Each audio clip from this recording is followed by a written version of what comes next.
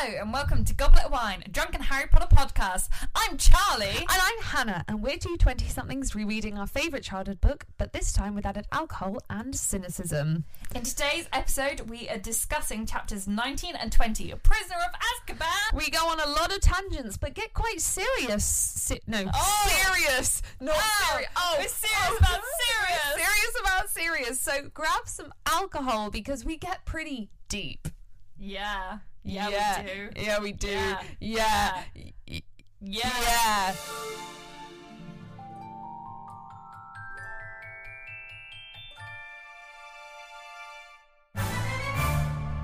Hi, everyone.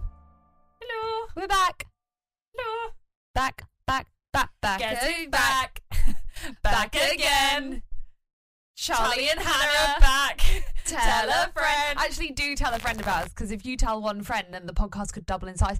Think about that. If every single person who listens to this podcast told one person about this podcast, who then listened to us, Then everyone that listens to us would lose a friend. yes. That's what I want, for everyone to Lose- lose their friends yeah. so that they have to rely on us. Yeah, so that they become so lonely. That they are complete dependent on us. High five! Yes. Anyway, we're back to read chapters 19 and 20 of Harry Potter and the we're Prisoner of recruiting Azkaban. for my cult. We have already had quite a few drinks because we've started... Well, okay, we've always recorded Patreon bonus episodes, but quite sporadically. But we've decided to become better, more organised human beings and start podcasting pre-drinks. Yes. Is that the name we're going with? Fuck knows. You will see if you sign up to our Patreon, you can unravel the mystery as to what the fuck this series ends up as. Yes, we've started a new series. Series. The first episode we recorded was the first listener submission we got of the request for the Hermione and Wood fan fiction we did.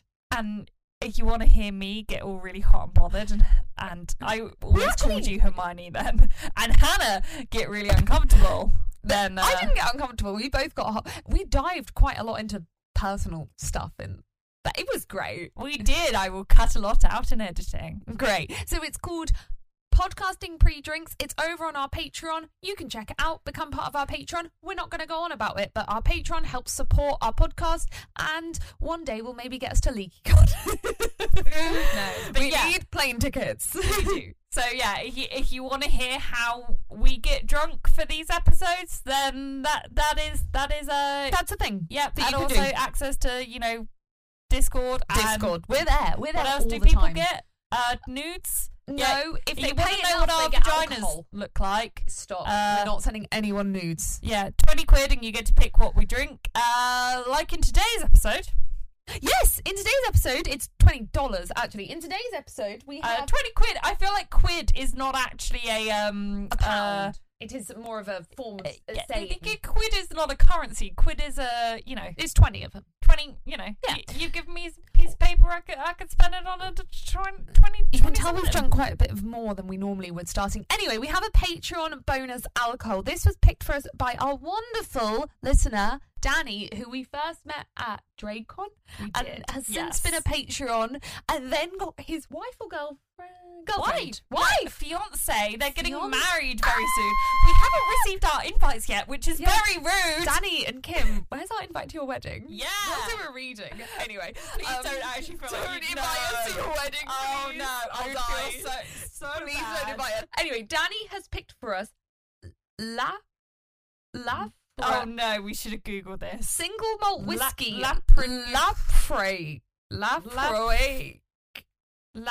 Scottish single malt whiskey. Cheers. Yeah, cheers. It's quite nice actually, very smooth. Yeah, I don't normally like whiskey, but that's quite nice. that is really nice. See, I think with whiskey, I haven't just got used to it enough because that's normally I hate whiskey and that's nice. I always struggle with anything straight. Struggle with anything straight, do you? I mean, yes. Like, buy people only, please. Like, no, yeah, I struggle with like booze straight because I don't like any kind of like bitter kickback. So I always prefer something with mixer in. But like, I do really like whiskey, and I would say that is one of the nicest whiskeys I've tried. Yeah, I will admit, again, we did this thing where we put an ice cube in and then we take so long to set up. The ice cube has melted. But it was a very small ice cube, and so it's not quite straight. It's basically got one ice cube worth of cold water in it. It's essentially the booze equivalent of a guy that's like, yeah, I'm straight, but also, can you slip a finger? Yeah. Yeah. I really like it. Thank you, Danny. I wasn't expecting to like this. Yeah, no, it's very nice. I may add some mixer. I may later. I'm probably going to drink this whole thing, and then my second one I'll add a mixer. So as always, at the beginning, we have some thank yous to do. So these are some wonderful people who've left us reviews. Remember, if you want to shout out, just leave us a review either on iTunes or Facebook, and we'll read you out. So first thank you goes to Julie and the Panda Pogos. Really? Julie and the Panda Pogos? I want to know you need to tweet us the history behind that name. Who says she loves us and she's sad we have no reviews. Julie, okay, no. So to explain, Julie, thank you. You're so sweet. On iTunes, you can only see the reviews of the country you're in. So as you're in Switzerland, you are our first Swiss reviewer. Woo! I love Switzerland. Julie, I've never been to Switzerland. Have you been? No, I've never been, but they're like one of the kind of more like politically and socially acceptable countries. They are fantastic, and Julie, we love you. We have in fact got about 100 reviews, but you can only see well over that now, but you can only see the reviews of the country you're in, which makes you our first Swiss reviewer. So Julie, you're a star. You are. Then also a big thank you to 12Y Gross, love it, who loves the tangents that we go on and thinks that we're knowledgeable. Hannah is knowledgeable. You're very knowledgeable. I coast through this. The accent makes us sound more intelligent. Yeah, whatever we say will sound really, really smart. Thank you to Monica215321, who says we keep her entertained during work. That's all I want. Get through the day, Monica. And then on to our Facebook reviews, a big thank you to Jamie Taylor Morris, who says 10 out of 10 would listen. Yes. Thank you. We would also listen / fuck you. 10 out of 10. Mark says he loves every single episode, as you should, Mark. Thank you. And then a big thank you to Phoebe, who says that she spat out her iced tea. That was the first time she listened to us. Oh, really? That was what I didn't write the full context. I'm sorry. Yeah, the first time she listened to us. Oh, shit. Yeah, because I remember when Phoebe tweeted us and was like, I spat out my tea. So thank you to everyone that's left a review. Let's get into the chapters. It's getting heated. These are the penultimate 2 chapters. So not the penultimate chapter, the penultimate pair. Yeah. Does that make sense? The penultimate episode, guys. Yeah. It's super exciting, and I think I can hear Neil. Chapter 19. The servant of Lord Voldemort.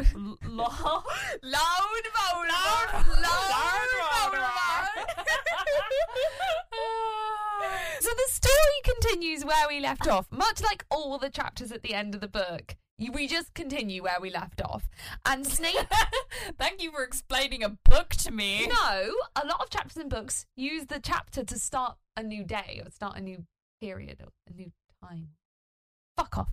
Snape reveals that he came to Lupin's office to give him his potion because he forgot to take it. Lupin had forgotten. You dozy bitch, Lupin. But honestly, also, what the fuck? What the fuck? But also, it's mentioned in passing, and it's really clever how he's like, you forgot to take your potion, and then they move on.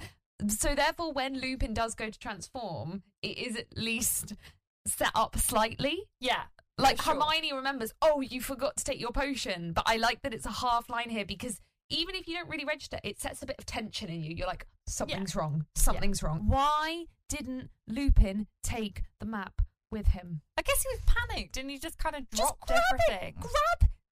But it was in his office. Like, why would anyone go in there? No, but he might need it. Like, he's noticed they're all in the Shrieking Shack, but what if they move and he needs to realise where they've moved to? Take the map with you, Lupin. Yeah, but he didn't. And, you know, plot relies on it. Plot does rely on it. He found the Marauder's the Marauder's rap, and realised where Lupin was going and assumed that he was going to help Black. Yeah, Snape ties Lupin up. Hermione tries to suggest listening to Black and Lupin, and Snape calls her a stupid girl. I feel with rage. Yeah. A, that's gender. Yeah. B, Wow, you know she's probably smarter than you, you absolute fucking dickhead. To, actually quote it, he says, "Don't talk about something you don't understand." Which, actually just triggers me for the amount of fucking times I've heard men tell me to not talk about something because I don't understand it, when actually I understand it better than them. Actual rage. So, Hannah, you will appreciate this tangent. The other day, a girl at work, bear in mind I work in social media and content, so our job is literally all about kind of production of things, filming on phones and on cameras, blah blah blah. So her phone broke, fun fact, because she pissed on it, and then I'm not gonna question it. IT told her, he sent her an email because she was basically like, I need a new one for making content. He sent her an email the cameras that you have bought for your department are much better quality than your phones, and phones shouldn't be relied on for content creation because the SLRs that you have are so much better quality. Does that not just fuck off, you absolute twat? Yeah. It's digital phone first. Obviously, she's going to film it. I can't even talk about it, Charlie. Don't look at me. Yeah. I mean, she shouldn't have pissed on her phone, but don't look at me. So Snape then tries to leave with them all. He's like, come on, we're all leaving. And Harry chooses to walk across the room and block the door. This is Harry's choice. He says he decides in a split second to block Snape because he wants to hear what Black has to say. Even at this point, he doesn't believe him. So they then scream at each other. Yeah, but Sirius says that so long as the rat comes up to the castle, he'll come quietly, and then Snape is just like, no, I'm calling the fucking Dementors. And it's just like, you're so fucking evil. You know that there is a chance that this man has an actual reason that he's but he innocent. Doesn't know that. He doesn't know that. But Sirius is telling him, and you think yeah, you may not trust him, but there is still a 1% chance that he has a legitimate reason. Yeah. And he's just like, no, rather than taking you to the castle where the end result, 99% chance the end result is still the same, I'm not even going to give you the chance to prove your innocence. I just want you dead. Snape, I'm sorry, I do not give two shits what anyone else says. These kind of moments are the moments that prove that Snape is evil because of a fucking petty high school grudge, he is willing to let this man die without any kind of trial or explanation. Yeah. Just because of some stupid high school we didn't get along thing. Snape is evil, and yes, he does the right thing in one context because of love, but in literally any other situation where he's given free will, he consistently does the wrong and evil, horrible, fucking disgusting thing. Yeah. And he literally would let an innocent man die because they didn't get along in school. And we've talked about the fact that we both agree that the joke that Sirius played was not a joke and was actually attempted murder. And I understand that Snape's prejudice against Sirius in this moment doesn't come from just Sirius killed the Potters. Okay, number one, Snape is going to be really fucking angry about that because it means Lily died. But number two, Snape had this quote-unquote joke played off for him where, I'm sorry, the headmaster did know about this quote-unquote joke. Sirius should have been expelled for that. Yeah. Yeah. I love Sirius. I really love Sirius. But if a child did that in a school... And I also don't believe in expulsion, but oh my god, his punishment should have been worse. Fucking hell. So I understand that Snape is really prejudiced against Sirius, but you're right. It's like with anything, and it's why I don't agree in general with, I don't agree at all. I don't mean in general. I don't agree with the death penalty in any country, because if there is even a 1% chance, then you are committing something worse than what originally happened. Yeah. It is abhorrent. Mm-hmm. Yeah. So Harry basically makes up his mind based on Snape's reaction as opposed to based on anything that Sirius and Lupin are saying. He is like, this man is against these two people, and this for me says that they, there's more going on here. And that he doesn't quite believe them, but he wants to know more, and he's willing to risk hurting Snape for that. He's like, if this is Snape's judgment, then I know well enough to go against Snape's judgment. Which is clever. So then Harry, Ron, Hermione all cast Expelliarmus at the same time, which knocks Snape out because of the power of the triple Expelliarmus. I love the unity here, the synchronization. They form one mind, and we covered it in the last episode. But the fact that they spent most of the book not all talking to each other. Yeah. But then they just fucking come together in it, and it's almost foreshadowing in what a fucking unit they are. Yeah. Absolutely. I wrote the same word, unity. Yeah, like honestly, like it is fucking incredible. Like I love it so much. Like they all have the same instinct, and this is you're right. It is instinct because it says Harry makes up his mind to cast Expelliarmus in a split second, which means the other two did as well. Yeah, without communicating verbally or even looking at each other. This is what I love. Like they were in such a moment. They do not have all the information from either sides. Like this is such a hard choice to make. Yeah, they don't have like any information, any context. Literally all they can do is react on gut feeling, and the gut feeling about what they know inside is right, and all three of them come to the exact same decision in a situation where it's impossible to make up your mind, let alone for all three of them to come to the same conclusion. They all come to it and in the exact same moment, and I feel like this is so much foreshadowing for everything that happens later on in the books and what an amazing trio they make, and that it had to be these three people together and couldn't have been anyone else because they have the exact same gut and I think opinion on wrong versus right. And I think the gut word in that is important because outwardly the three of them are extremely different. Harry, Ron, and Hermione are three very, very different personalities, like kind of sometimes from an outside perspective, like how do these three fit together? But it's their core reactions that it's are the their same. moral core. Their moral core is the same in all three of them, and that is why they work together as a unit. And they are a unit. Like Harry is at his best when he's with the two of them. There is no denying that. Yeah, and I love all the theories about how they all represent one of the three houses, and I think there are similar theories. One of the three. Fuck the four. No, the three other houses. The three other. Yeah. And there are similar theories on the Marauders as well. But I love that for the trio because it is so true. They are all Gryffindors, but they all represent something from each of the different houses. 100%. Oh, I love it. I love it. So Harry says that he still doesn't believe them, but that he wants to hear them out. They ask how Sirius found out where Scabbers is. Sirius shows them the photograph from the Weasley family in Egypt.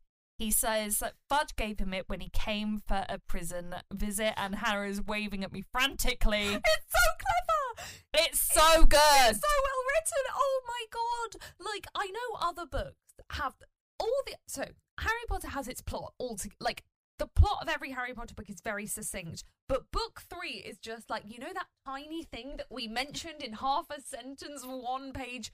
We're bringing it back. It's so good because the photo is mentioned in chapter 1, I believe, and it's mentioned in chapter halfway through the book, I don't know, that Fudge brought the newspaper to Black. Yeah. And we're all the way back again with this sentence. Yeah. I know. It really reminds me of my granny. Bit weird, but okay. She used to cut things out of newspapers for everything, and the reason why this specifically reminds me of it is she used to cut anything to do with Harry Potter out of the newspaper for me. Internet did exist, but obviously my gran didn't use it. Nowadays, like, your mum will link you to an article that you should read. Oh yeah, my Facebook feed is literally just my mum posting like Jamie Oliver recipes, and I'm just like, Mum, I don't like Jamie Oliver. He's a massive fucking Tory. Like, this recipe has meat in. Why are you sending it to me? The recipe has meat in. It's what she does. So my gran, who never understood the internet, but she used to cut an article out of a newspaper and then give it to me. Much like nowadays you would post on Facebook, but she just used to give it to me. But what she always used to give to me was articles about Harry Potter. And obviously in the time this was happening, like when I was growing up, there were so many articles about Harry Potter. So my gran would come around with basically a folder of newspaper clippings about Harry Potter. But it just reminded me when Sirius like pulls out this newspaper clipping, I'm like, it's like my granny. My granny and Sirius Black are the same. I love that. That's so cute. I guess like posting on Facebook walls is the same, but it's just fucking not. It's not. Now, like, I just get like 5 DMs a day from my mum on Twitter, and it's really not the same as if she fucking cut out a newspaper print. I might demand her, like, I only refuse to look at like content from you. Paper and ink. Yes. I will only look at something if it's owned by Rupert Murdoch. The fact is, Sirius still recognises Peter from a black and white photograph. He's like, oh, I could have spotted him anywhere. We spent so many hours together. I'm like, it's a rat at the end of the day, Sirius. How distinctive is that fucking rat that you can recognise him? Like, fair enough, a photograph, but you know what photograph quality is like in a newspaper, don't you? And it was hardly like a fucking close-up of the rat. And he mentions about the missing... I'm sorry, the size of that ratty hand paw things. Like, no. I don't know what rats have. I've not had a conversation with a rat. Maybe wizarding newspapers are like HD photographs. But, like, even then, it would be small. Yeah. Like, small. Very small. Small. But this is the moment where it's revealed that Peter cut off his own finger. Yeah, he did. Because we know previously that the largest bit of him that was left was a finger. And this is the moment where we learn that he self-mutilated himself. Yeah. Sirius says that when he confronted Peter, Peter yelled that Sirius betrayed Lily and James, blew a park street, cut off his finger, transformed into a rat, and ran into the sewer. It's clever. It's clever. It's so beyond clever. It's smart. And it's thought out, and I know that in Harry Potter we have a lot of views about characters that are made when we're very young, because we read it as a young reader and then we never go back and correct it. And this is part of the podcast, the fact that we're going back and we're doing this deep reading and we're kind of correcting the notions that we've had since we first read this as children, and with what is actually in the text and within the canon. But this is, an opinion that I have always had. But there is this like preconception about Peter Pettigrew that he was this kind of like stupid, cowardly, kind of, shaking, sycophantic, like unsympathetic, like damn-ass character that just followed them around obediently. Yeah. And this is never at all what I've read in the text, and I've always really, really defended, and people would say like, he is not remotely Gryffindor, blah, blah, blah. And I'm like, no, I'm sorry, like, he was a spy for Lord Voldemort. That is, you have to be so... in another sense. Yeah, like, not a great kind of bravery, but definitely a bravery. Yeah. And I'm sorry, he is smart, and I think that some of the smartest people are the people that are best at acting as if they aren't smart. Yeah. And this is to kind of put it into a context that is completely out of context. But so like something that like I've always done in my career, and this is going to just make me sound like weirdly terrifying. Such a strong thing to be able to do in your career is to make yourself sound sometimes more naive than you are. And obviously there are times when you want to sound more confident and more intelligent than you are, but there is also a lot... I feel like a lot of the time on the podcast I sound like such a classic Hufflepuff, and people must be like, she's not Slytherin. This is one of the times when I pull out my Slytherin thing. But like there is a lot to be said for having people underestimate you. The power of having people underestimate you is just an incredible power, and there are times when you want to play the naive card to get people on your side. Oh, and I do that. Like, I almost don't want to say this, but I do that regularly in work in many different senses, but it is a card. It sounds really evil.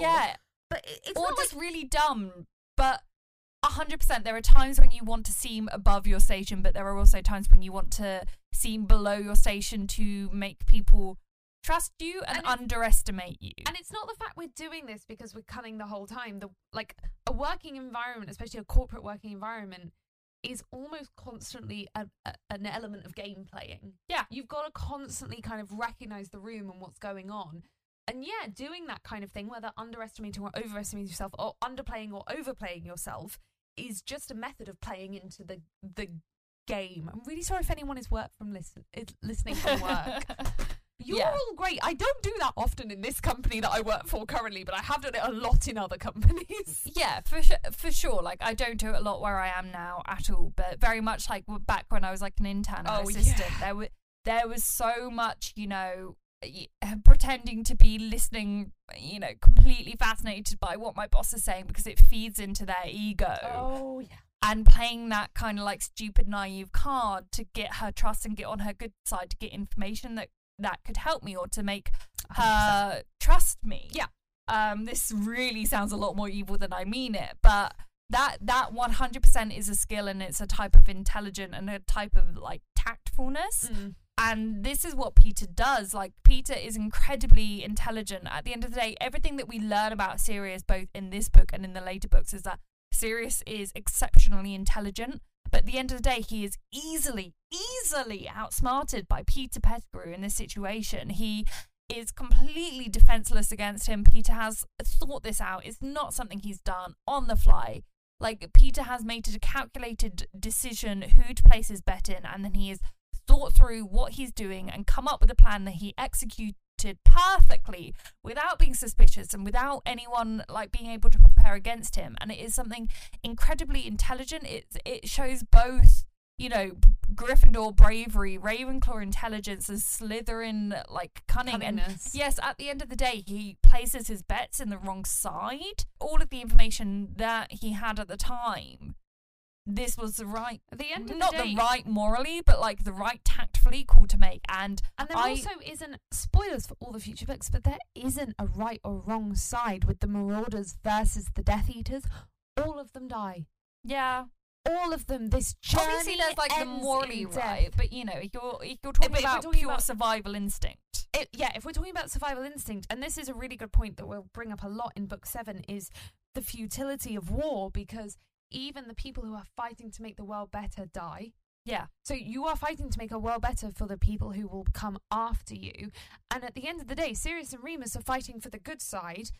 But they fight by giving up their lives so that the future generations will be better off. They don't fight for the world that they are going to live in. Yeah. And Peter is trying to fight so that he can live in a world that will protect him the most, and it still kills him. Yeah. At the end of the day, I think the point of the Harry Potter books is, like, a lot of the point is war kills everyone, and you can see that in the Marauders. But no, you're right. Like, I was going to bring this up later, but I'll bring it up now. Sirius believed that Lupin was the spy, and Lupin believed that Sirius was the spy. They both asked each other to apologise for them thinking the other was the spy.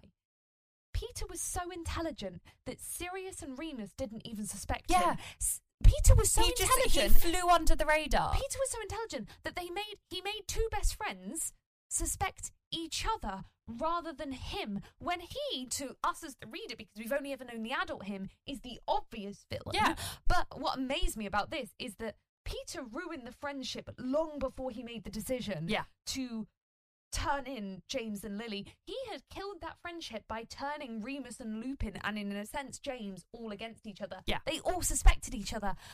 How horrific that the friendship was already dead because they'd done that. It's really fucking sad. The whole thing about the Marauders is sad. Yeah. And like, it's honestly, I would argue that he is one of, if not the most intelligent character that we come across in the books, because he makes himself seem so cowardly and incompetent that, you know, these two best friends would rather suspect themselves than him because they just see him as inconsequential. Bear in mind, you do have to be a certain level of intelligent and powerful to make yourself into an animagi. Like, they say that they kind of carried him through the process. That is bullshit. It is bullshit. Like, you could not just be guided. You do have to.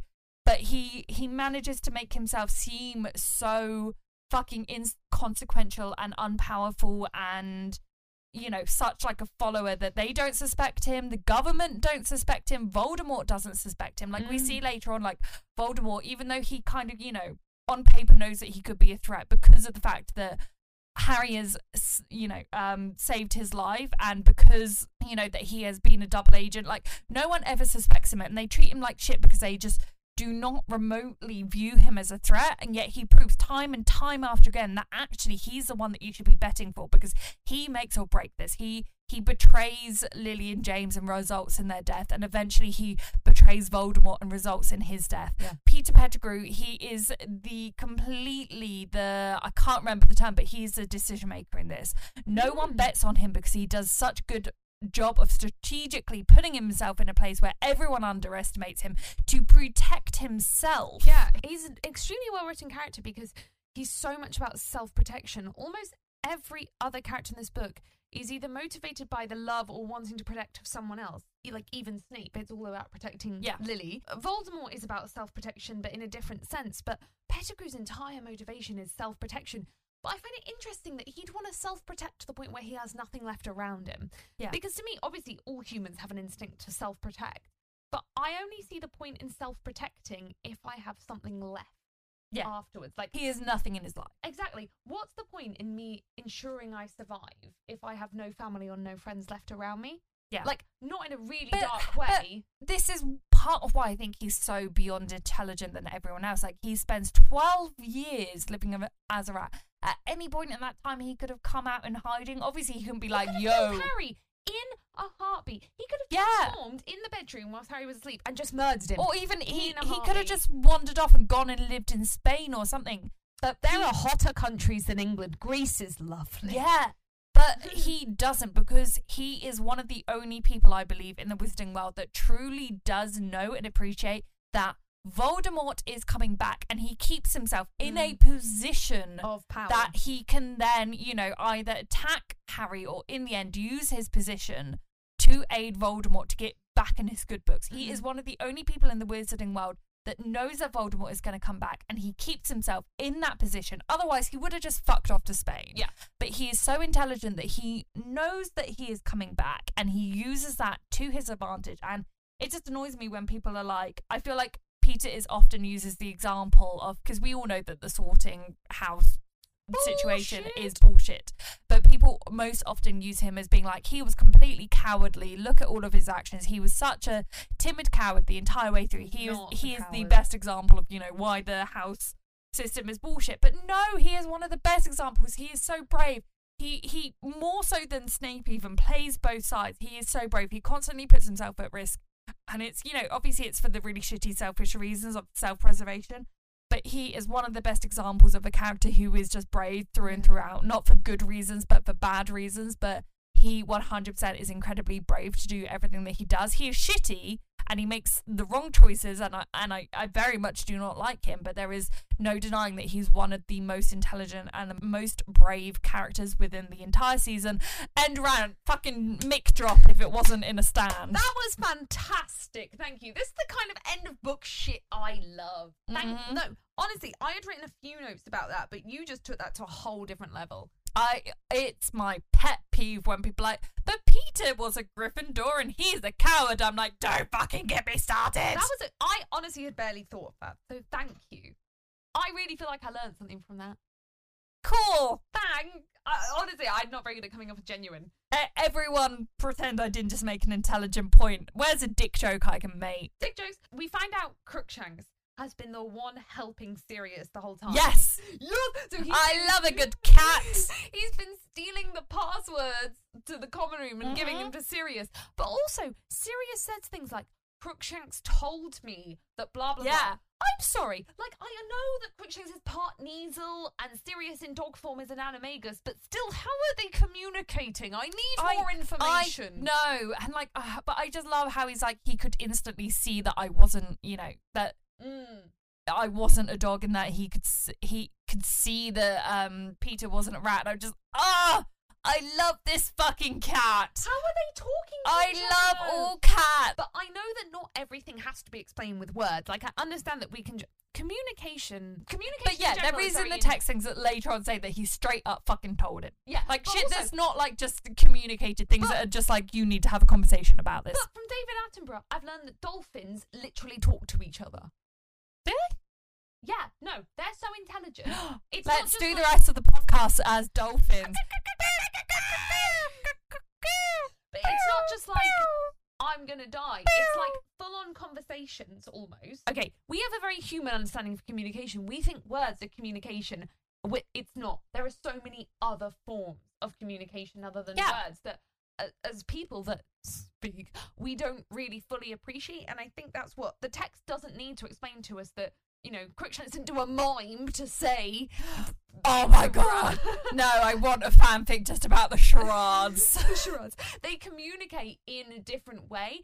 And A Ouija board. We don't need to fully understand that communication to know that it was communication. Yeah. But also, Crookshanks is a fucking legend. I just best character out of the entire season. Best character. I'm turning a page. Sirius finally says that he as good as killed as Harry's parents, not that he did it, which, like, it's been 2 fucking chapters, Sirius. Thank you fucking hell for saying that. Oh my god. I know. Finally fucking communicating. So he persuaded them to switch to Peter as their secret keeper. He went to check on Peter in his hiding place, and he wasn't there, so he rushed to Lily and James's. Which means he was the first one to see the bodies. I know, and he specifically says, he was like, the house was blown up and I saw their bodies. Right, let's just actually get horribly real for a moment. Imagine, like, we're really good friends. One of us died. No, we're not. I don't really like you. I'm only here because I really like Neil. Okay, so I died and so did Neil. I would be so sad about Neil dying, and then I would kind of be like, I'm kind of glad that Hannah's died because now I get all of Shut up. You were the first to this flat, and you found mine and Neil's bodies. I would literally never recover. I would just kill myself. Fucking horrific. No, but if I was the first on the scene to your... I don't even want to talk about it. It's fucking horrific. I genuinely could not handle seeing your bodies. Just literally no. Exactly, like, my brain shuts down. I couldn't. But also, the literary device, the plot in this is amazing because we know from chapter 1, book 1, that Sirius gives Hagrid the motorbike, and now we're finding out why he was there. The first one on scene, because when you find out he's the murderer, that kind of makes sense. You're like, maybe he was the first one on scene because he killed them. He was the first one on scene because he went to check on Peter. Peter was gone. So he ran to Lily and James's, apparated, whatever. Yeah. To make sure they were okay. And they were dead. Yeah. And I think I can't cope with this. Yeah, and I think the thing about him seeing their bodies as well is we find out later on in the books that it's not like they were frolicking in the garden. Like, you know, James was in the front room and Lily was in the back bedroom. So it's the fact that not only did, you know, he came and he saw the house exploded. He didn't just be like, they're probably dead.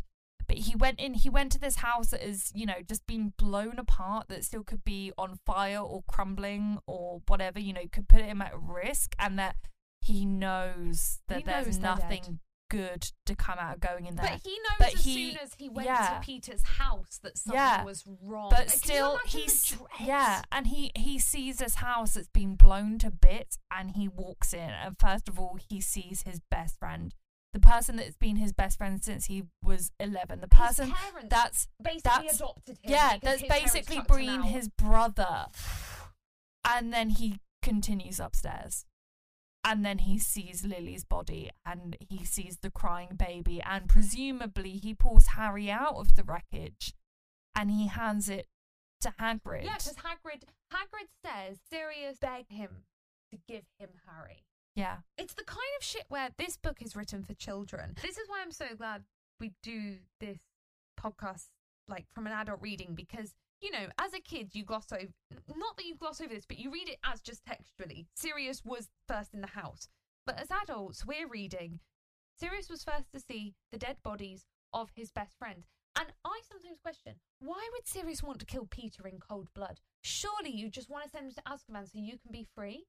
But no, if I was the first on scene to find your body, I would rather, I think, hands-on kill whoever had done it to you and spend my life in prison. Really?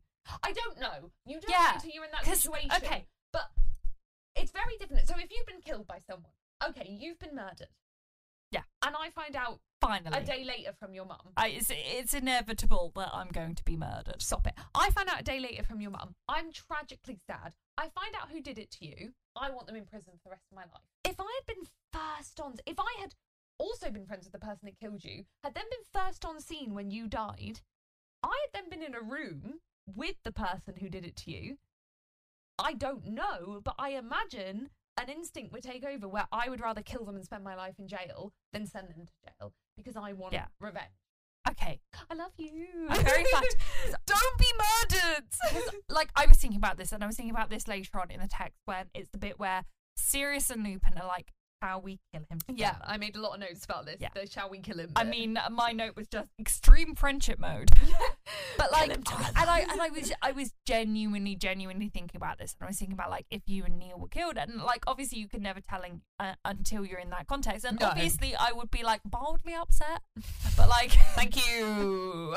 No, like obviously I would be fucking distraught and angry, and I would want that person to spend the rest of their life in jail. I would want them dead. Like, no doubt about it, I would want them dead. Yeah.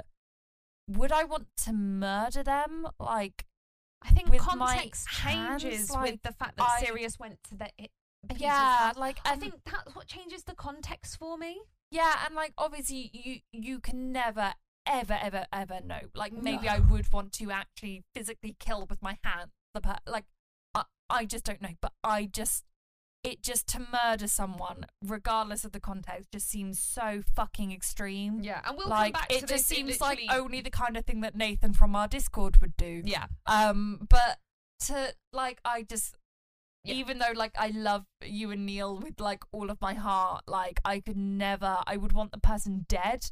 Would I want to murder them? No.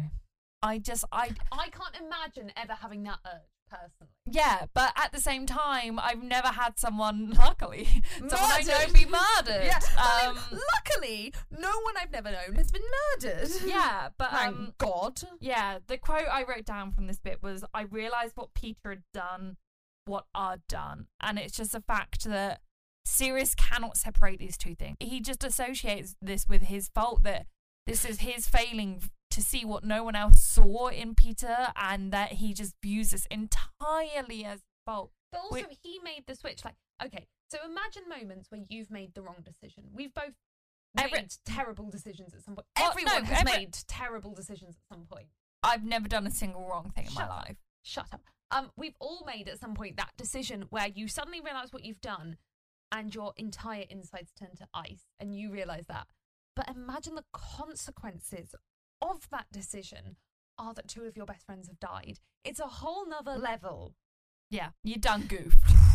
It's all in a fucking kid's book. This book is meant to be aimed at 13-year-olds. No, we've just spent about 15 minutes discussing about 2 sentences of the book. Like, fucking hell.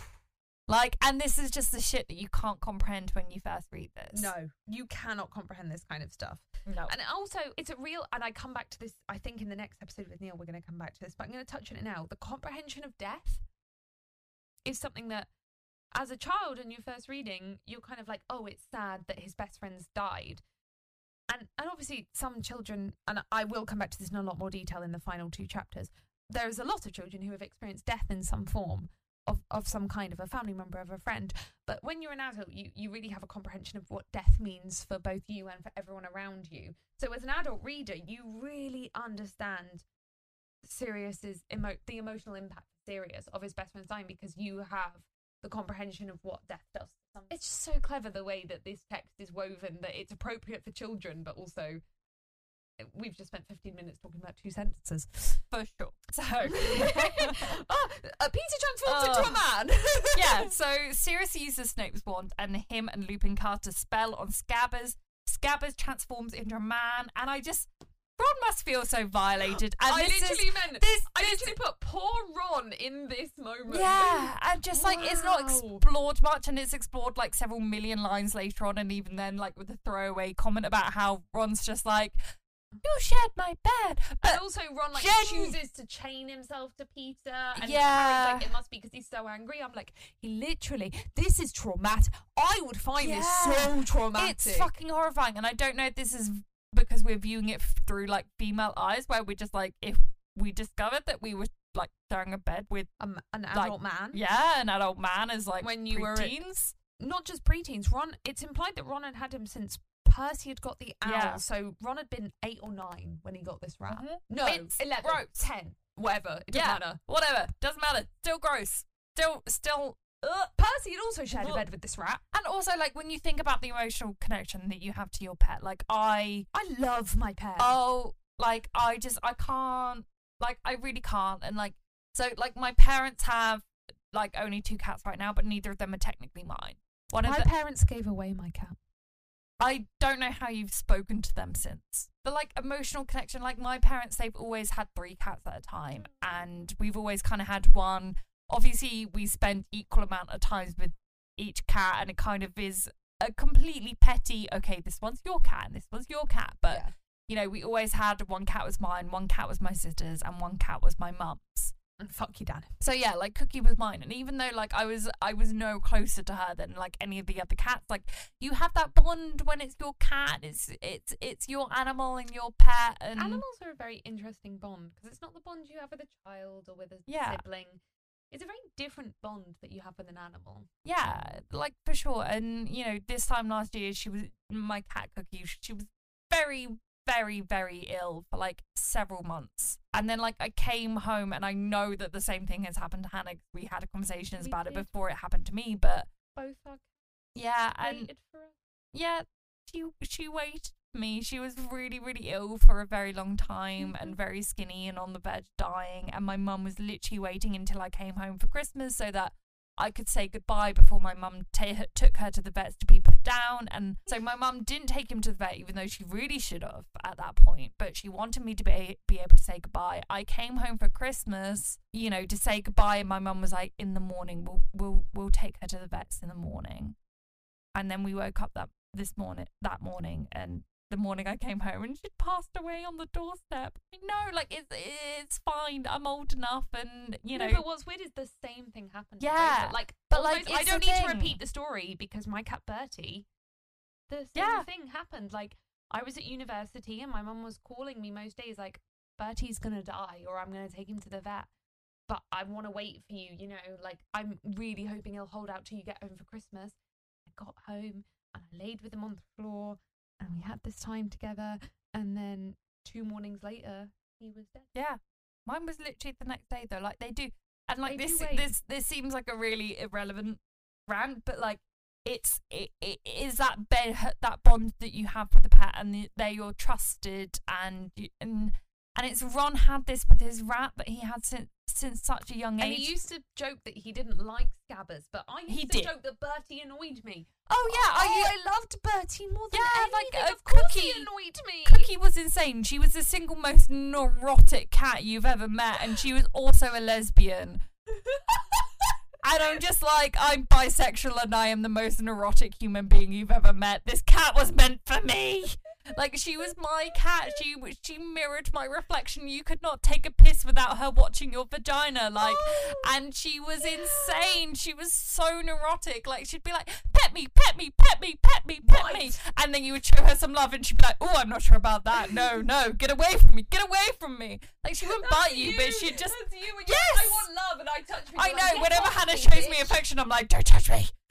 Like, yeah, like she was just me as a cat, and she was insane, and I loved her so much. And just for Ron, he's had this rat that even though he gave a lot of shit, like he trusted him so much. I feel like we've been talking for 20 minutes about pets, but like he did, and then to find out that not only was this animal a person, human, but like this horrible like old man that was fucking evil and resulted in his best friend's parents. Your best friend's parents. Yeah. He had killed your best friend's parents, and he was sleeping in your bed. I don't think Ron is given enough time and character development to realise that he should be getting over this.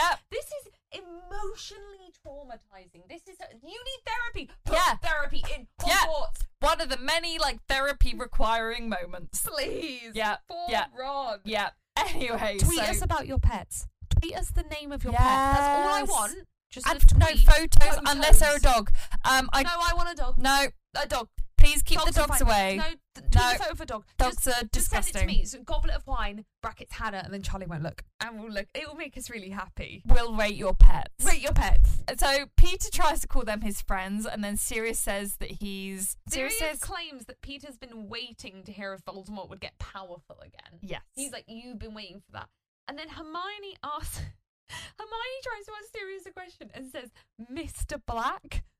The purest fucking thing I've ever read. Like, Hermione was raised right, number one, that when you don't know someone, you refer to them as Sir, Mr., Miss, Madam. But also Sirius, like, jumps at being referred to as Mr., and it's just so fucking pure. Oh my god. Yeah, it's literally, she is a babe. Yeah.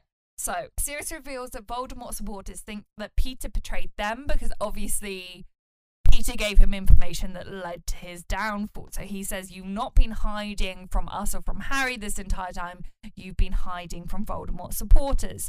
Harry is like, how did you escape? Or Hermione asks it, or someone asks it. I don't fucking know. I think it was Hermione. That's when she Probably said, Hermione. Black. Mr. Black. Mr. Black. But how did you escape? So he says that he only didn't lose his mind because he knew that he was innocent. And Which that is very thought, interesting. it wasn't a happy thought, but it also wasn't a negative thought. And I love this. It's fucking literary genius, you know, because that isn't a good thought. That isn't a bad thought. It's this kind of mixture of both. So you can see why he didn't lose it. Yeah, it's a very interesting thought. Oh, this book is so intelligent. Yeah, it's so deep. Like when something isn't a bad thought, they can't. You know, it's not a sad thought. They can't suck you from it. Suck you from. So, oh shush. Like it's, you know, it's not a happy thought, so they can't take it away from you. But it's not a bad thought, so you can't wallow in it. It's some weird concoction of both, and it shows that whatever magic the Dementors are kind of using, it's a very black and white form where it's like, Good if or I bad. cannot categorize this, Yeah. Which then, is the same way, it's the same way that Sirius explains that when he's in dog form, his emotions are less complex and the Dementors can't take that from him. So you're right. It's very black and white in that the Dementors are like, this is a good, this is a bad. Mm-hmm. And as a dog, they can't sense that. And this thought that he's innocent, they can't take from him. So this is the moment where Harry chooses to believe Sirius. The sentence is something like, and Harry believed him. And this is a really, really powerful moment in the books because for one of the first times, I believe, Harry's decisions are really driving the plot. So if you think about book 1 and 2, Harry is kind of quite passive as a character. You know, he does choose to go down into the trapdoor and the Chamber of Secrets, but a lot of things are kind of happening to Harry. I just realised that a lot of these like final penultimate action, like literally, okay, so like first book, he goes through a trapdoor, he physically goes down. Second book, he physically goes down into the chamber. Third book, physically goes down below the tree. Joking around when it likes holes, Charlie, okay? Shut up. Bad things happen when you enter holes. But a lot of it isn't about Harry's decision-making process. Harry, in the first few books especially, is quite a passive character. Things happen to him and around him. Once he's in the trapdoor, things are happening around him. Once he's in the Chamber of Secrets, things are happening around him. At this point, Harry is the driving force of the plot because he has to make a decision about whether he believes Sirius. And what is about to happen next is based on his decision. And it shows that the books are getting more adult when we are seeing plot through the lens of Harry's decision making. You know, the more adult you get, the more decisions you're allowed. And as Charlie is very aware, she hates decisions, so she's a shit adult. I hate decisions too, but you are worse than me, which is impressive. I make you make my decisions. I know, it's really annoying. I'm just like, Hannah, what do I do about this career move? And I'm like, I'm not in your career, but here's my gut instinct. Sometimes it's easier to see things from an outside perspective, to be fair. Yeah. But yeah, Harry's decision is driving the plot forward, and he chose to silence Snape by expelliarmusing him. He chose to silence Snape, and now he's choosing to. Then he chose to listen to Black, and now he's choosing to believe Black. And this entire scene could and would have played out differently if Harry didn't choose. And it's basically the story getting more grown up as Harry is being given the ability to make decisions. Yeah, is the point I'm trying to make. I really love that you just had such an eloquent monologue about that, because my note is Harry believes him. He's hot, so he must be good. Anyway, so he's not hot at this point. He's kind of gross. He hasn't brushed his teeth in a year. I feel like he's growing on Harry. Would you still be my friend just like, if I hadn't brushed my teeth in a year? I'm not your friend. So Lupin assumes that Sirius thought Lupin was a spy, and no, Lupin assumes that. Yeah, Lupin assumes that Sirius thought Lupin was the spy. And that's why he didn't tell him about the plan change. And Sirius assumed that Lupin thought that Sirius was the spy. Well, Sirius knows that Lupin did since think that he was a spy because he spent 12 years in Azkaban. No, he also thought he was the spy at the time. It never actually says that. It does say no, that. No. Yes, no, it doesn't. No, seriously, it doesn't. It doesn't. I can tell you this now. All that Lupin does, Lupin says, I'm sorry for thinking that you was the spy, which only implies that he thought it since. Really? It doesn't elaborate into it at all. I'm going to check Not because I don't believe you, just because I wrote down that they both thought they were the spy previously, because that was the point I was making. No, Peter had broken the friendship they before. both thought it previously, but all that implies is that while Sirius was in prison, Lupin thought he was a spy. It doesn't say, before. Wouldn't Sirius have told you they changed the plan? Not if he thought I was the spy, Peter, said Lupin. I assume that's why you didn't tell me, Sirius, he said casually, over Pettigrew's head. Forgive me, Remus. Not at all, Padfoot, old friend, said Lupin, who was now rolling up his sleeves. And will you in turn forgive me for believing you were the spy? See, I read that line as that Lupin had believed, because they knew there was a spy in their midst the whole time. Mm-hmm. I read that line as Lupin believing that Sirius was the spy the whole time. No, I think because they just had a whole conversation about how Lupin believed that entire time when he was in jail, he didn't realise that actually it was Peter. So I read that as Lupin saying, I'm sorry for believing that for the past 12 years. Okay. But it That's could be fine. anything, It or could it be could be either. both. Yeah. But it's an interesting line. So they decide to kill him. Yeah, so I wrote down the quote, shall we kill him together, which is where I wrote the extreme friendship mode. Also, very matter of fact for two people who, by the sounds of it, haven't done any murder before. Like, this is their first murder. fair enough if you've done some murder before, being this matter of fact about it, but they're very matter of fact for the lack of murder. We don't know. they've There done. could be an entire side plot where they do just casually murder people, completely unrelated to anything And they've else. also been in a war. They could have murdered some Death Eaters for all I know. To be fair, they could have. So Peter starts begging for his life, and Harry tells Lupin and Sirius not to kill him. Yeah, Because- it's interesting how Peter moves around everyone. First Yeah. he tries Remus and Sirius, and then he tries the trio. He tries Ron and he tries Hermione, and they move to kill Peter. And I find it really interesting that neither Ron or Hermione intervene. Yeah. Like, I think everyone in the room knows that it's Harry's fault. And Sirius yeah. and Lupin say this later on. They're like, you were the only one that can decide. And I feel like Ron and Hermione are right there on that boat where they're just like, this is Harry's choice. I actually find it, maybe this is sexist or prejudiced because I love Hermione so much, but I find it very shocking from Hermione. The text explicitly, they don't give us much information wrong, but the text says explicitly that Hermione turns the wall and covers her eyes. Yeah.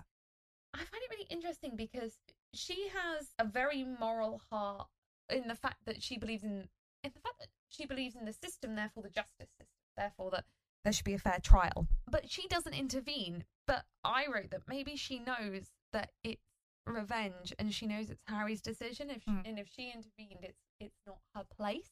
Yeah, I think there are so many times I know constantly when me and you have conversations where I feel like we are both that kind of person. We always try and put ourselves in other people's feet, foot, Shoes.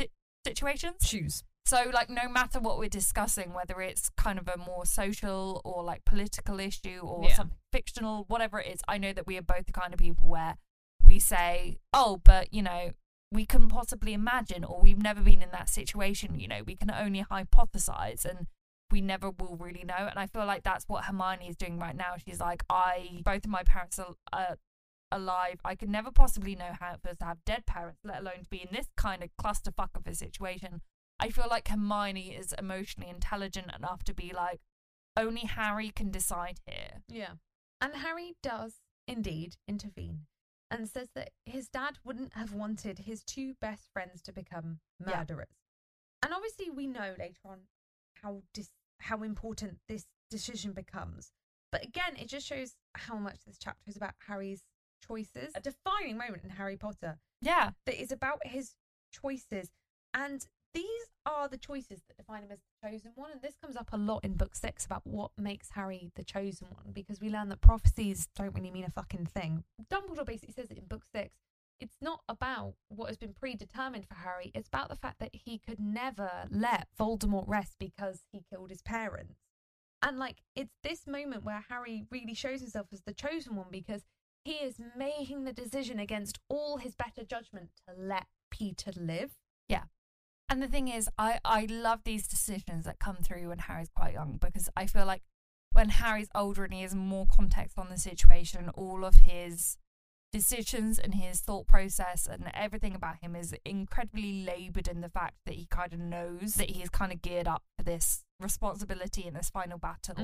When Harry is this young, he has no context on that. He's very much reacting outside of knowing that he's the chosen one. The moment he becomes, knows and knowledge of the bullshit prophecy that he's the chosen one, everything he does, and he starts to question, Dumbledore says that my strength and the thing that sets me aside from Voldemort is my ability to love, but at this age he doesn't know that, and he makes these kind of decisions purely based on absolutely nothing external than his kind of like instinctive reaction. And this is such an amazing reaction from him where he does think outside of himself and what his dad would have wanted, and the thing that is right not only for him, not only for Peter, but also for Sirius and Lupin. And these are one of the moments where, like, I have no doubt that Harry's parents were watching him, and I don't believe this is a real world thing. I don't believe that people are watching us, or, just my personal opinion that, like, heaven or any similar things are a thing, but we know later on that there is some kind of afterlife within the Wizarding world, and that James and Lily have been watching him, and these are one of the moments where I really hope that, I think that James is watching him and just feeling like, fucking yes, son, like, he's doing exactly what Harry would have wanted to. And I love that this moment is just wonderfully unfiltered by any kind of responsibility from Harry, and it's literally just Harry's gut responsibility of, my dad would not have wanted his best friends to become murderers, and this is not the thing in this situation that is right, and we need to actually let the system come to the conclusion that it comes to, and have him have the official. And I think it also shows the maturity of Harry, because I think knowing James as we do from the text, James at the age Harry is now would have killed Sirius, would have killed Peter. Yeah.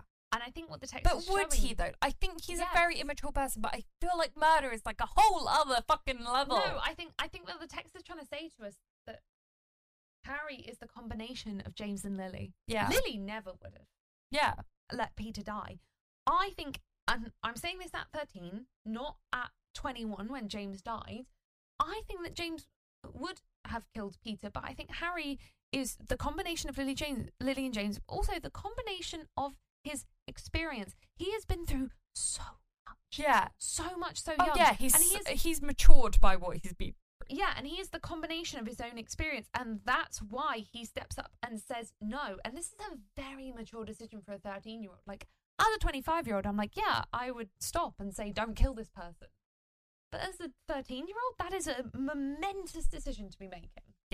Yeah, for sure. They tie Peter up and tell him not to transform. I hate this so much. Stun him. Stun him. Just stun him. Petrify him.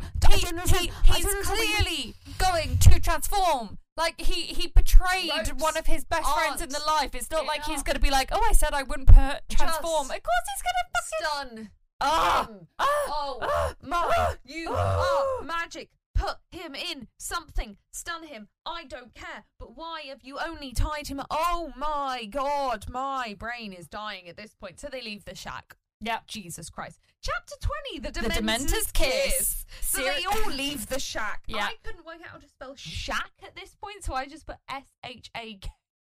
I missed the C, and I was like, that's right, isn't it? The shack is where I lost my virginity. In the love shack, it's a little known place where we can get together. Painful. So Sirius tells Harry about how he's his guardian, and he really, I love this. This is precious. He really awkwardly says to him if he wants a different home, and he's kind of thinking he's gonna say no. It's like he's asking someone to prom. It's like, I know you wouldn't want to. It's totally fine. In that sense of him asking to someone to prom, what I gleaned from Sirius asking this in this really awkward way is that Sirius is just a 21-year-old trapped inside a 35-year-old's body. Oh yeah, he went to jail. He is fucking emotionally stunted. Yeah, he went to jail at 21, was there for 13 years, so he's only 34, 35 at the most. Yeah, and he is so emotionally stunted. He is a 21-year-old. Basically at heart, because his life stopped at that age. Yeah. And this is the moment where you can tell that in the writing, where he's like, oh, you could maybe kind of Yeah, live with me. They've had 2 words to each other when Harry didn't think he was a murderer, and he's like, live with me. Yeah, but also, like, it shows, like, Harry's just like, yeah, oh my god, that would be amazing. Like, Sirius at this point is a complete stranger. He hasn't brushed his teeth in years. And I feel like you're really hung up on that. Like, there's also the whole, like, potentially murdered someone thing. But, he's this complete stranger that Harry has just met, that until recently Harry believed had, all but murdered his parents and murdered, like, 12 other people. And Harry, is still just like, yeah, cool, I'll come live with you. Like, anything to escape the abuse of the Dursleys. Like, it really just highlights, like, how fucking abusive they've been, that Harry is just willing to, like, jump into living with this, like, stranger. Actually, like, just picture for a minute living with a complete stranger. And, like, it's something that, like, a lot of us have done, particularly within England, with, like, house shares in university, but, like, one-on-one with a strange old man when you were 13. Yeah. And, a strange middle-aged man. And he may be saying he is your guardian, but, like, you don't know each other. What if you're better off just meeting once a week or once a month? Like, living with each other is a lot of pressure. Yeah, like, Harry, where are you gonna fart when you live with this stranger? Think about the farts, Harry. But it shows how desperate they both are. It shows how desperate they both are for love. And how abusive. Oh, they both just want but love. Just how timid Sirius is just breaks my heart. So Harry, wait, I've got a great quote wrote down. Snape's head was scraping the ceiling, but he didn't seem to care. That was when Sirius was asking Harry to live with him, and he just, like, was bumping Snape's head against the ceiling, just not noticing. I mean, as he should. I loves it. So Harry jumps at the chance to live with Sirius. They get out the tree. No. So once Harry agrees to live with him, Sirius smiles and suddenly he gets hot, and this is where we know that he's good. No, I checked. It didn't say he became handsome. It's subtext. No, it says Harry could finally recognise him as the laughing man at the wedding. Yeah, and in the laughing man wedding photo, he's like, yeah, what a dish. But no, it's subtext. He's like, ooh, he smiled. Like, you don't write a book and you're just like, ooh, yeah, he smiled, and then he was hot. You're just like, ooh, he smiled, and, the subtext is that he's hot. Harry's just like, ooh, yeah, suddenly I want to fuck this man. He must be good. Anyway. So they all come out of the tree. And as they begin to walk towards the castle, a cloud shifts so the moon is exposed. Now, this is where they all start to panic because Lupin essentially starts to transform. But what this implies is that werewolves only change in direct moonlight. How does this work indoors? Because we know that Lupin curls up in his office a harmless wolf. Mm-hmm. But if you're indoors, you're not in direct moonlight. Clouds are a thing in England. In fact, it's actually cloudy about 2/3 of the time on average. Therefore, we don't get full moonlight very much. Charlie, check out the window now. Is there full moonlight? Don't check. No, don't. You'll move. That might fall. Oh, fucking hell, your windows are dirty. I cannot see through those. That's on the outside. It's because Simon waters his plants. Yeah. It's not the outside, the inside that's dirty. Check again. I still can't remotely see clouds. However, can confirm it tends to be pretty cloudy. Pretty cloudy in England. But, okay, so is this implying that werewolves only change into werewolves in full moonlight? Therefore, Lupin, number one, I don't understand how he's been transforming like every month this year, because there's definitely, if you only transform on the night of the full moon, there's definitely some nights where it's no cloud. So therefore, you wouldn't be transforming that often. But the text basically tells us that Lupin transforms every month. So I literally don't understand this. Yeah. I mean, can you explain it? It's atmospheric, Hannah. They're trying to set the scene. There is literature. I need consistency in the plot. Fine. The moon is revealed and Lupin begins to transform. You didn't give me an answer. Someone tweeted It's just atmosphere. It's atmosphere. No. So Harry tries to untie Ron. Oh, Sirius tells them to run, and Harry in his head is Yeah. I can't because Ron is tied to Lupin. But I mean, yeah, like I'm sorry, like even if you knew that it was the best thing for you, I'm sorry, like if you were tied up when someone was, I could not just run. No, I couldn't. Even if I knew someone else could untie you and that it was the best thing for me to just, no, I'm not leaving. Even if I was stood there just watching someone else untied you, I would not run until I knew you were like. But this is Harry. It's very realistic that Harry literally in his head is like, but he couldn't because Ron was tied up. Like, he physically could not move, and neither could Hermione. Yeah. So Sirius starts to fight Lupin in their animal forms, which is horrible. They're friends. And just imagine like now, like Sirius very easily could have died. Imagine if he just died now. But also, he's having to attack Lupin with so much aggression that he doesn't attack the children. So he's having to be really aggressive when he doesn't want to be towards his friend, but also knowing he could die in this moment. Yeah. At the hands of his best friend. It's fucking horrible. Yeah. So Peter grabs a wand. He grabs Ron because he's loved him this entire time. Yeah. So Peter grabs a wand, Harry disarms him, Peter transforms and runs away. And you're just like, of course this was gonna happen! Yep. And it annoys me because it's like later on when Hermione has Rita Skeeter as a bug and she puts a charm on the glass so she can't transform. Just do that now! Oh my god! Are you okay? No! Okay. I just want Harry and Sirius to be happy. I know, and I literally wrote, everything was almost okay. We got so close to everything being okay before it fell apart. It's really frustrating as the reader because you got close enough that you knew it could be okay. So this is a note I had. So, book 1. You know, the whole Philosopher's Stone shit happens and it ends on a happy ending. Like, you know, Voldemort for now has been defeated and it's all okay and Harry's in his hospital bed and he's got loads of candy. And then book 2 happens and the whole big snake penis metaphor thing happens and Harry defeats the snake and, you know, he's all okay and he's got loads of sweeties in his hospital bed. And book 3 happens and nothing's okay and the big shenanigans goes down and the bad guy is not defeated. The bad guy scurries away and like Sirius gets away, but that's kind of like the consolation prize in the entire thing. We have this glimpse of the ending that we've grown used to having with Harry Potter where everything ends okay and it's amazing, like, you know, Sirius is going to get proved innocent and Harry's going to go live with him and this is what we've come to respect from the books, but it flips us on his head and it's the first time of the books starting to get darker and no longer really being children's books because it's like, no, this is not a happy ending. This book does not end with some, you know, neatly tied with a bow wrapped up happy ending. It's this, okay, no, I'm sorry, but there is this prediction that, you know, the servant is going to go back and help Voldemort come back. We know that Sirius has not been proved innocent. We know that that Peter Pettigrew has escaped, and it's the first time in the books where it's like, shit, like this is not the happy ending that we have grown accustomed to, and this is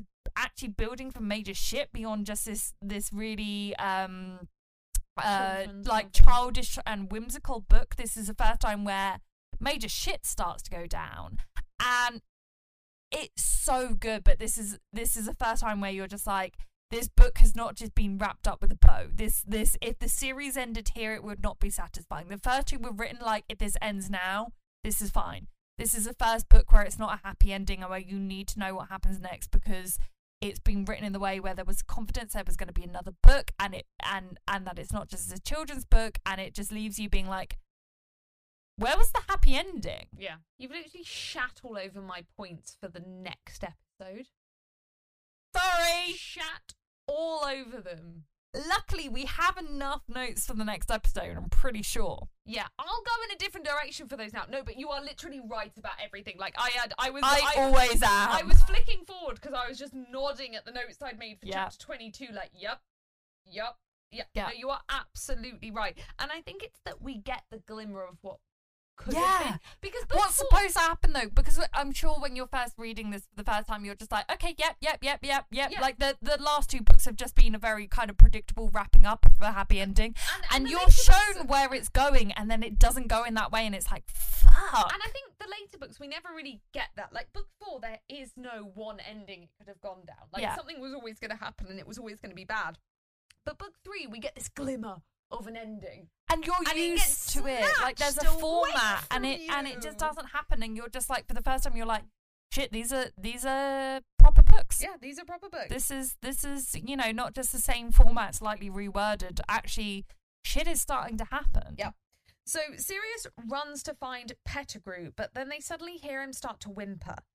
And they run towards him, and he's transformed back into a human as hundreds of Dementors fly towards them at the edge of the lake. And the sense of dread is really palpable. And this is where I wrote my note about, like, everything was almost okay, and now suddenly everything is terrible. And it's honestly written like the three of them, so Harry, Hermione, and Sirius, because Ron has been stupefied at this point. Are going to die. Like, the switch from triumph on literally a page ago to, oh my god, these three are about to die, is so fast. Yeah, and we've had the bit earlier in the book where Harry asks, like, what's under a Dementor's hood? And, the answer is, no one knows because no one survived it. And a Dementor tries to kiss Harry, and I feel like this is something where I've never fully taken in, because I know. When I first read it, listened to it, I was too young, and then every reading since, I've not been paying full attention. Yeah, but actually, I paid full attention in this bit, and I was fucking horrified. Yeah, like, Harry fully he sees what's under the hood, and he sees what's under the hood, and he is frozen with terror. And I was frozen with terror. Yeah, and I've always roasted Harry for the whole thinking that he's his father thing, thinking that it's such a stupid thing, but as I reread this, you realise that Harry is literally, he has a Dementor inches from his face. He can see under the hood. He is frozen with terror. All he manages to see is that he sees something silver shining. He's like half passed out with, halfway through the Dementor's kiss. His soul is being sucked out of his body. And by the way, the Dementor is described as, there were no eyes, but the eye sockets had grey skin scratched over them, and the mouth was a gasping, shapeless hole. Yeah. That is truly horrific. Yeah. So he is frozen with terror. He grips onto Sirius's arm just to feel him close to him. Dementor wraps his hand around his neck, which I commented is rather kinky. Yeah, he pulls him up by his neck. Harry sees a silvery light shining brighter, and he falls down. And then a few minutes later, as everything unfolds, he realizes that the Dementors are retreating. He looks to the opposite shore to be like, who's cast a spell, who saved us, and then he sees the caster, and it doesn't say. It doesn't say. Doesn't say in this moment. No. It's quite powerful that it doesn't say. And the chapter ends with him passing out. Yeah. A fucking dark chapter. It is, and it leaves so much mystery that doesn't get answered until later on. It's just so different from the first two books. Like, the first two books were very formulaic in a certain way. This book is just, I keep saying it, but it pulls and it's about to do it again. Chapter 21 is a fucking wild ride. Yeah. But it just keeps pulling the rug out from under you. But these two chapters, like, we know no one's ever seen under a Dementor's hood that can live to tell the tale, basically. And Harry is telling us what's under a Dementor's hood. Yeah. It's fucking horrific. And it goes completely under the radar. Like, it's never a big thing. No. He never really thinks about that he's seen that. And he never really tells anyone. He should tell someone. Yeah. So this was chapters 19 and 20. It was. We now have a question to answer. I'm shaken. We do. We are shooketh. So thank you. Charlie, how did you feel about these two chapters in general? I love them, and I'm so excited for the next chapters. And I have so much more to say about these than I thought I would. Yeah. It's amazing because we didn't do very many funnies. The book should end here. Like, given the formula from like the last two books, this is where the book should end.